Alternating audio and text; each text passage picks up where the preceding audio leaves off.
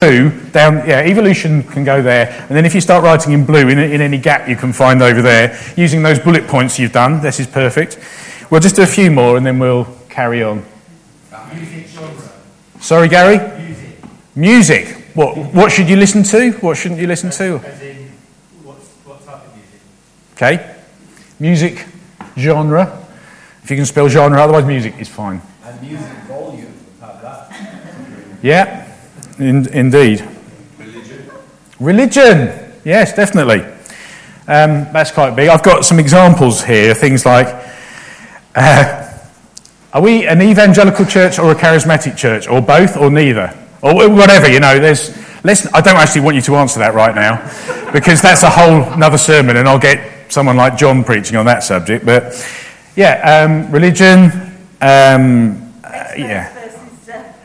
Yes, experts versus influence. And something else I'd written down here after listening to what's the question time? Is it the one on Radio 4, not the one on the TV? The one that's on a Saturday, Friday evening and Saturday afternoon. Any questions? Yeah, because there was quite a debate about that. About one of the other things I wrote down here was the statue being toppled into the harbour in Bristol, and the fact that the Colson Four have just been acquitted. So it was saying, have we become a value-based society and not a rule-based? Because we've always been a rule-based in this country. We follow the rules. But perhaps the jurors were lent on. Perhaps their values were that because it was symbolic of something, they're actually going to say those people were entitled to break the law. So we're a values-based society rather than a law and rules-based society. So I don't know quite how you phrase that. Coulson, yeah. Well, I'll tell you what. No, there's two. I was going to say we could call it Black Lives Matter issue, but it wasn't. It's not, because that's another issue. This is to do with libertarianism versus law. Put law down. It's easy to spell. Anything else? Sport. Would you care to elaborate on that? Why is that contentious? Some people like it. Yeah, and it causes a lot of division. It can cause a lot of unity or a lot of division. Did you watch the Millwall match versus Crystal Palace? Vegans versus vegan versus meat. So food, what we eat. This is a real challenge. I'm so glad you're doing this, Susan. Thank you. Pro-life and pro-choice, and that can be very contentious even amongst Christians, believe it or not. So pro-life, pro-choice. What else have we got on here? Climate change, yes, climate. And I've written on my list as well, word or spirit, because we've had arguments in this church about that. Are we word-based church? Are we spirit-based church? Do we get the balance right? Or do we get it wrong? So, word versus spirit, if you can squeeze that in anywhere. Are there any others that we ought to have on the list? It's very vague, but doctrine. Doctrine's a huge issue. Yeah, doctrine. Which comes in with it, doctrine. Yeah, versus spirit. We could have, if Bernard had spoken a moment earlier, I would have just said you could write the word doctrine. So put dash doctrine or something. Thank you.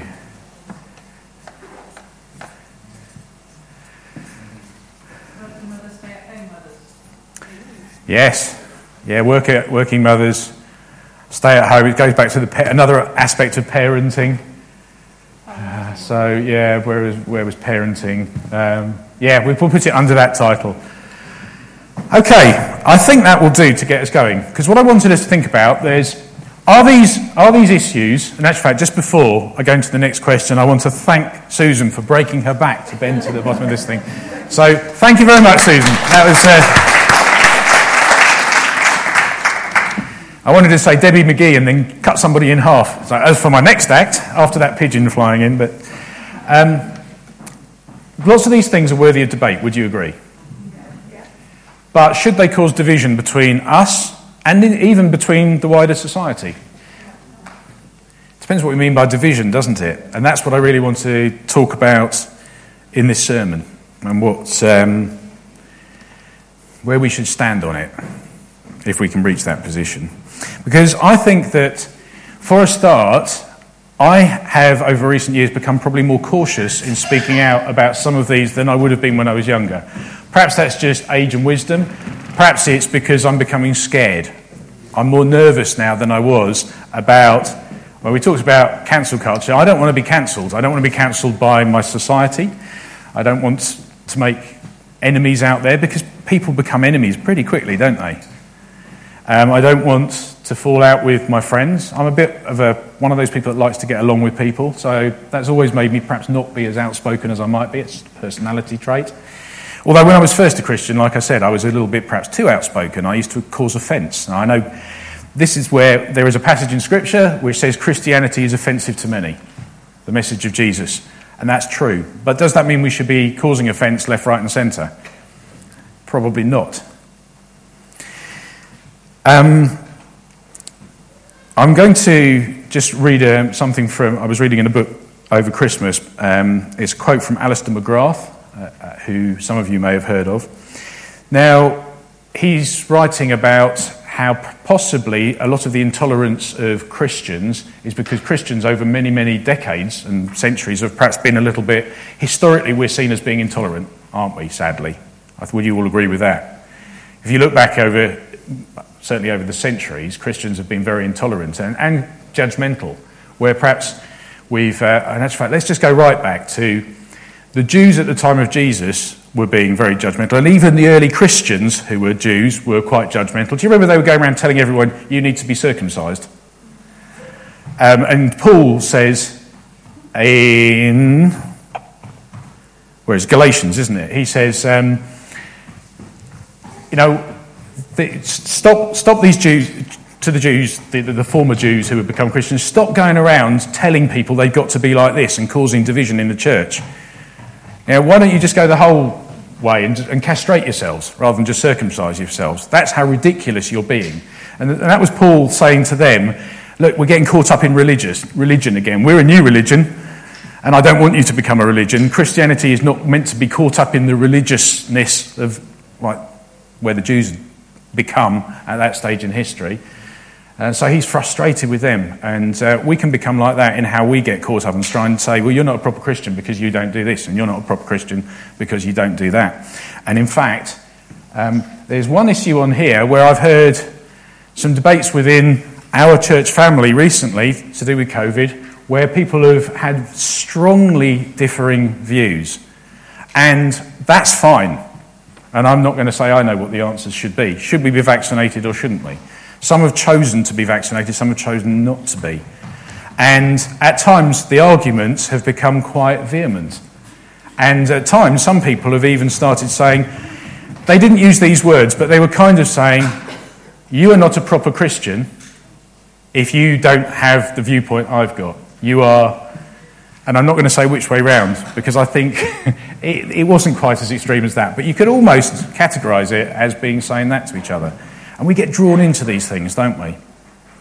But going back to the bit about the fear of saying things, I am quite concerned, especially when I'm on Facebook. I try and be really blur on Facebook. Don't put too much. I'm very respectful of a few people here who really put some quite brave things on Facebook. And the things I wouldn't dare, because I'm not sure if it's just because I work for a local authority and I'm fairly senior in that local authority, and I've always been, we're told by the chief executive, if you've got anything political, try not to put it out there on your own, even on your own private social media, because it can reflect badly on the council, which is possible. I don't want it to hamstring me too much, but it does. Perhaps that's just my excuse for being cautious and not wanting to get caught up in some of these things. At this point in the sermon, or in a moment, Ben Courier was going to come up here and talk about social media. I asked him to do that, and he was going to spend 10 minutes of the slot this morning talking about it, but unfortunately he had his jab on Friday, and he's not feeling very well. I don't know if that's spiritual. No, it's not spiritual at all. He's just not feeling very well. So he's not here, so he can't do that slot, which is a shame, because he spoke very eloquently at the 18 Plus group. They did a session on this back in the autumn about social media and how it works, and the positives and negatives of social media. And I know a bit about it because a I think Rihanna and Ben were amongst those that were there that night, and Joel and Leah and others. And it was really useful, apparently, to get people thinking about how social media works. So if Ben or Rihanna, I think the only two here, because Joel went upstairs, didn't he, want to say anything, then do. Because what I had to do this morning was, when I got the message at 8:15 from Ben saying I'm still feeling I'm not going to be there this morning, I said, can you just remind me what you told me on the phone on Thursday night you were going to say this morning? So he sent me this. And it's quite short, so I'm just going to read this out to you. It used to be that everyone said sex sells. So in order to advertise and to promote things and to get people buying into your brand, you associated it somehow with sex, because sex sold. Ben was saying that's really something in the past. It's now fear and rage that sell attention. Fear and rage. The experts who design social media, the designers, the software developers, the data scientists and behavioural psychologists exploit our human trait to keep our attention glued to our phones. So our social media feeds serve as content, stuff that will trigger a response and keep us engaged and engaging. There is evidence of social platforms serving up videos of people being racist to people who have been targets of racism to drive engagement. All this fear and rage takes its toll on mental health at an individual level and our cohesion as a society. We feel more fractured and polarised than ever. But social media is just a tool. By being aware of the game in play, we can approach things with wisdom. For some, it might mean having to hit the delete button on your app, using the principle of removing something that's a stumbling block so we can grow in our walk with God. For others, it might be an overhaul of our social media profiles. This means a shift of focus from the things we consume that strengthen the algorithms of fear and rage and more towards content that builds us. Some people focus on things they want to grow in, such as following musicians or photographers who inspire them, or channels that help create habits such as Bible study and prayer. By knowing the scheme at play, we can also engage with more awareness, remembering to bring a kingdom perspective to the way we interact with people online. And he's put at the bottom, it was something like that, smiley face. I thought, considering he did that in about 5 minutes this morning, feeling ill, he summed it up really well. So if you're listening, Ben, thanks, mate.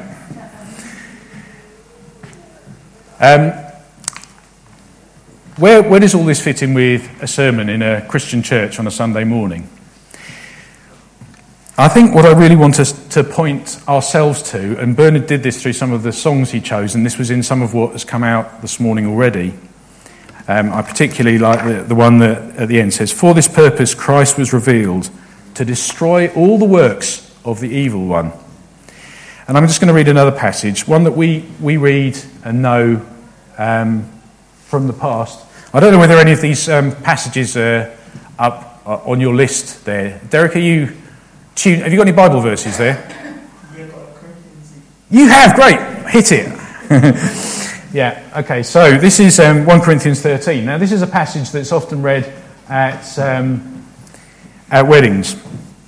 But in this there's something that just applies to us, because we're called to be loving, not just at weddings, not just in close relationships, we're called to show love to the world. And this is one of the ways we should be showing it. Love is patient and kind. Love does not envy or boast. It is not arrogant or rude. And this is perhaps the key bit. It does not insist on its own way. It is not irritable or resentful. It does not rejoice at wrongdoing, but rejoices with the truth. Love bears all things, believes all things, hopes all things, and endures all things. So why is it that Christians seem to be so angry with each other sometimes? I think less so in this country at the moment, but it seems prevalent in the United States, where it all seems to be caught up in politics, doesn't it? And you hear arguments from, I don't know how to categorise them without it being too political, because it's not just Democrat versus Republican, is it? It's, I know liberal versus conservative, but I don't really want to put the labels on it. But there is division in the church in America, which is so evident to society. And what kind of witness is that?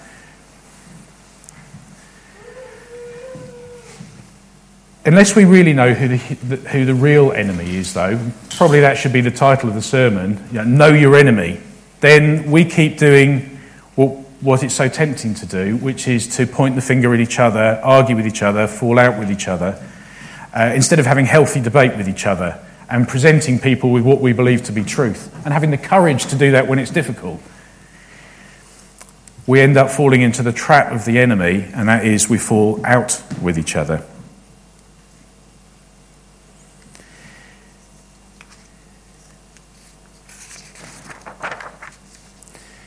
Satan has a lot of ways of trying to influence us, and I'm not going to ask Derek to put all these verses up on the screen. But we have to remember that God definitely has a plan for our lives. We accept that. But something we possibly forget is that although Satan has a lot less power, a lot less knowledge, he's also got a plan for our lives. He knows our weaknesses. He knows the areas where he can pull us astray. And we have to determine which voice we're going to listen to and which choices we're going to make. Something that I found really helpful as I prepared for this sermon was something that happened this week where it caused me to become immediately impatient and angry with another person in a way that is not normal for me. Well, I don't think it is. Maybe it is. Maybe I was just more self-aware this week. But I fell out with somebody and their response to me was equally unexpected. And it was like suddenly about a really minor issue, we were at loggerheads and we weren't, there was a chance we weren't talking to each other. And I was suddenly very grateful to Satan. I thought, that's you, isn't it? That's you trying to prove how hypocritical I am to be preaching this sermon on Sunday, because I'm falling into that trap. But now you've played your hand too unsubtly. I can see right through it. And I put it in God's hands, and immediately the relationship was restored. I think the other person must have got the same message, because it was like magic. It was like God. We were suddenly in unity with each other again, because instead of dwelling on, I'm right and I want to prove that, and I'm going to say this and I'm going to say that, it was suddenly, that doesn't matter. The issue was irrelevant compared with the relationship. We are called to be in relationship with each other, and so often the issues get in the way. So, here's a few things about Satan. And then when we go on in a minute, I'm going to ask Derek to put some scriptures up about how we counteract Satan. We won't worry about those scriptures being on the screen for now. Okay, so I'm just going to go through a few. So, Satan's a liar. He twists truth. From the beginning of the time, he's told lies, twisting God's word to bring doubt and disbelief. And we can go right back to Genesis to see that. But I'm going to read a quick passage here for a short bit from John chapter 8, verse 44, if you want to look it up later, where Jesus is talking to some Jews. These are non-Christian Jews, and he's quite blunt with them. He's quite offensive to them, in fact, in what he says. But he's talking about Satan here. He says, "You belong to your father, the devil, and you want to carry out your father's desires. He was a murderer from the beginning, not holding to the truth, for there is no truth in him. When he lies, he speaks his native language, for he is a liar and the father of lies." And in that lies his power, doesn't it? I think the Jews, I very often felt very sorry for the Jews at the time of Jesus when he pointed out their wrongness, because they were religious men. They were trying so hard to serve God, and yet they'd gone so far off the truth they didn't even know who God was anymore. It was all about rules and religion and beating up other people who didn't agree with their way of doing things and didn't do things correctly. The next point, Satan's a deceiver. He will bring confusion and lead many astray. He's a wolf in sheep's clothing. And there's quotes you can look at from, if we had more time we could look at them, but I'm going to skip through these fairly quickly. The book of Revelation, chapter 12, Matthew chapter 7. Thirdly, he's a thief. He comes to steal, kill, and destroy. He'll rob us of joy, peace, security, and purpose. He'll try to destroy our families, our lives, and everything that we hold dear. And if you want one passage for that, which passage? You all know that one, don't you? The thief who comes to kill, steal and destroy. That comes from the book of John chapter 10 verse. Oh, I'd say 10, but Jim says 9. Must be 9 because Jim's more religious. 10 says, but I've come that they may have. Oh, you're right. It is 9. Yes, yeah, you're right. 10 is the flip side of 9, isn't it? Yeah. I guess 9. Yeah, you were spot on, Jim. So yes, he does come to kill and destroy, and Jesus counters that by saying, I've come to set you free from all that, so you can live without fear. You can be truly free. So you're free from all the lies that Satan tells you to tie you down, to steal, to kill, to rob you of joy, to rob you of what Jesus made us to be, what the Creator God made us to be. Next point, he's the accuser. His voice condemns and accuses, bringing shame and fear. And there's many passages about that, probably mostly in the book of Revelation again. Next, he's our adversary. He prowls around like a roaring lion, seeking who he can devour. He searches for the weakest, most vulnerable victims to devour, and he searches out our weakest points and attacks us there. I'm trying to remember where the roaring lion comes from. Is that 1 Peter? James? Go for James. Thank you very much. Ephesians, perhaps it's in a number of places. He disguises himself like an angel of light. He's deceptively cunning and can make himself appear beautiful and alluring. He attempts to make sin look good and evil enticing.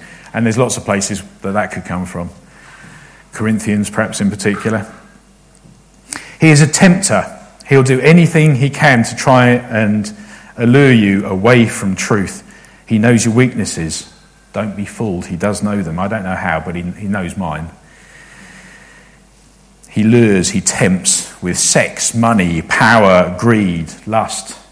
I'm not saying those are mine, by the way, just in case. But they're just some typical examples. One of the books I read that really affected me when I first became a Christian, and after I'd been a Christian for probably 2 or 3 years, and I was starting to get very condemnatory of myself about all the things that I would do wrong. And someone gave me a book called Money, Sex and Power. I don't know if you remember that book. I can't even remember who it was by. It was quite a fat book for me at the time to read while I was studying at university. But I read it and thought, it's just so true how those 3 things have been used to topple so many, usually Christian icons, people we've looked up to, who've fallen victim to the lies of Satan. So, okay. He's Beelzebub. He's known as the Lord of the Flies, the Prince of Demons. And like flies gravitate to decay and death, he lords over what death brings. Matthew 12, if you want to quote for that one. He's cunning and evil. He can never be trusted. He's a master manipulator. Don't fall for his schemes. Let's just go back to Genesis for that one. That's an easy one. There's lots of others, but Adam and Eve, maybe? That one comes to mind for me so often. And finally, he's the one who hinders. He's the stumbling block in terms of he'll do anything to prevent the name of Jesus from being proclaimed and the truth being shared. He'll try every trick possible to throw roadblocks in our path and stop us from being fruitful. And going back to the fact that I think the culture that we're in today sometimes stops us talking freely on some of these issues. There's issues here where probably 10 years ago I'd have felt I could offer my view at work to colleagues. Now there's 1 or 2 of those issues where I'd feel nervous to even start the conversation because I could be seen to be being, I don't know, what's the right terminology? Polemic, Partisan, yeah. Something that would end up with me being cancelled, me being ostracised, me being seen to be one of those religious, judgmental people. But being judgmental is so different to having a view on things. I've had some great conversations with people recently. Rihanna and I had a good one yesterday, didn't we? I won't say what that was about, just about one issue which really has affected her, and she feels that she can't speak out amongst her peer groups about something, a truth she holds dear, because it's just so difficult, even with some of her Christian friends, to say those things and have those conversations. Because in the past, where people might have been willing to listen, people seem so unwilling to listen. If you say something that's countercultural, yeah, bang, the shutters come down. So, what are we going to do about it? This is where we'll finish this bit. If we're going to be what Neil was talking about last week, remember he was talking about Adullam's cave, where a place where people who have need can come, then we've got to be free, haven't we? We've got to be able to invite them. We've got to feel we can. That might be stopped. And the other bit that Neil really focused on last week was the multicoloured baby. We've got to be that. If we become homogenised into something because we feel we've all got, just within our congregation, if we all feel we've got to be the same as each other, heaven help us. We will need God's help because we're not all the same person. When I look around here, I don't know all of you really well, but I know a lot of you pretty well and have known you for quite a long time. We are all different. I have had disagreements with quite a few of you here over the years. Healthy disagreements, I would say, because we are different. Looking at the body made up of many parts, we're not all a foot, we're not all a tongue, we're not all the head, we're not all the eyes. We have got to be everything that God has put us together to be a blessing to society. And if we're too afraid to even speak to each other, in case we fall out, where are we going to end up? So, let me just say, I have got varifocals since I last preached. Because last time I preached, I remember having to do this all the time. And I don't anymore. Isn't that wonderful? It's an admission that I'm very old, though. So, let's protect ourselves from the schemes of the enemy. Be aware, stay alert. Let's get those scriptures up. I'm going to turn sideways so I can see them coming up on the screen. If we can have 1 Peter 5 verse 8. Be alert and of sober mind. Your enemy, the devil, prowls around like a roaring lion, looking for someone to devour. Resist him, standing firm in the faith, because you know that the family of believers throughout the world is undergoing the same kind of sufferings. So really, perhaps the key point from that is the devil is prowling around like a roaring lion. But we can resist him because we can stand firm in our faith. The next passage, James 4. So this is about submitting to God's authority, being ruthless with sin in our lives. So submit yourselves then to God, resist the devil, and he will flee from you. Come near to God, and he will come near to you. So for me, yesterday or earlier this week, whenever it was, that incident with a friend, that is resisting him, and he will flee. I could so easily, without even thinking that Satan had anything to do with it, just have indulged in that argument. Next, Romans chapter 8, verses 37 to 38. In all these things we are more than conquerors through him who loved us. For I am convinced that neither death nor life, neither angels nor demons, neither the present nor the future, nor any powers, neither height nor depth, nor anything else in all creation will be able to separate us from the love of God that is in Christ Jesus our Lord. We know that passage so well, don't we? We know we're forgiven. We know we've been set free. We know we've got God's mighty power working in us. We're more than conquerors in Christ. So we don't need to worry that any of the tricks of Satan can ever separate us from God. So stand in that truth. Next, Ephesians 6, verse 11, about putting on our armour, praying daily, readying ourselves for the battle, the small battles which each day brings, sometimes the big battles. Finally, be strong in the Lord and in his mighty power. Put on the full armour of God so that you can take your stand against the devil's schemes. Then Romans 16, verse 20. Know that this is about knowing that God is for you in everything. The devil doesn't have any say over your life. He's got small influence, but he doesn't have any final say over your life. Romans 16 says, the God of peace will soon crush Satan under your feet. He's given you that power through him. So the enemy's plans can't succeed unless we choose to let the enemy influence us. And probably the final passage is this one. Although I might use one as a last little line at the end of this, the one that I use to remind myself. But the last passage I'm going to have up on the screen is Hebrews 10:24-25. This is about continuing to meet together. This is another passage we've spoken about in this church fairly recently, about how we need to... well, let's read it out. And let us consider how we may spur one another on towards love and good deeds, not giving up meeting together, as some are in the habit of doing, but encouraging one another. Which is kind of where we started, wasn't it? In Psalm 133 this morning, that Jim read out. So we mustn't just keep together, like I was saying, with those who think like we do. We need to keep meeting with all the brothers and sisters in this multicoloured baby, this multifaceted body of Christ.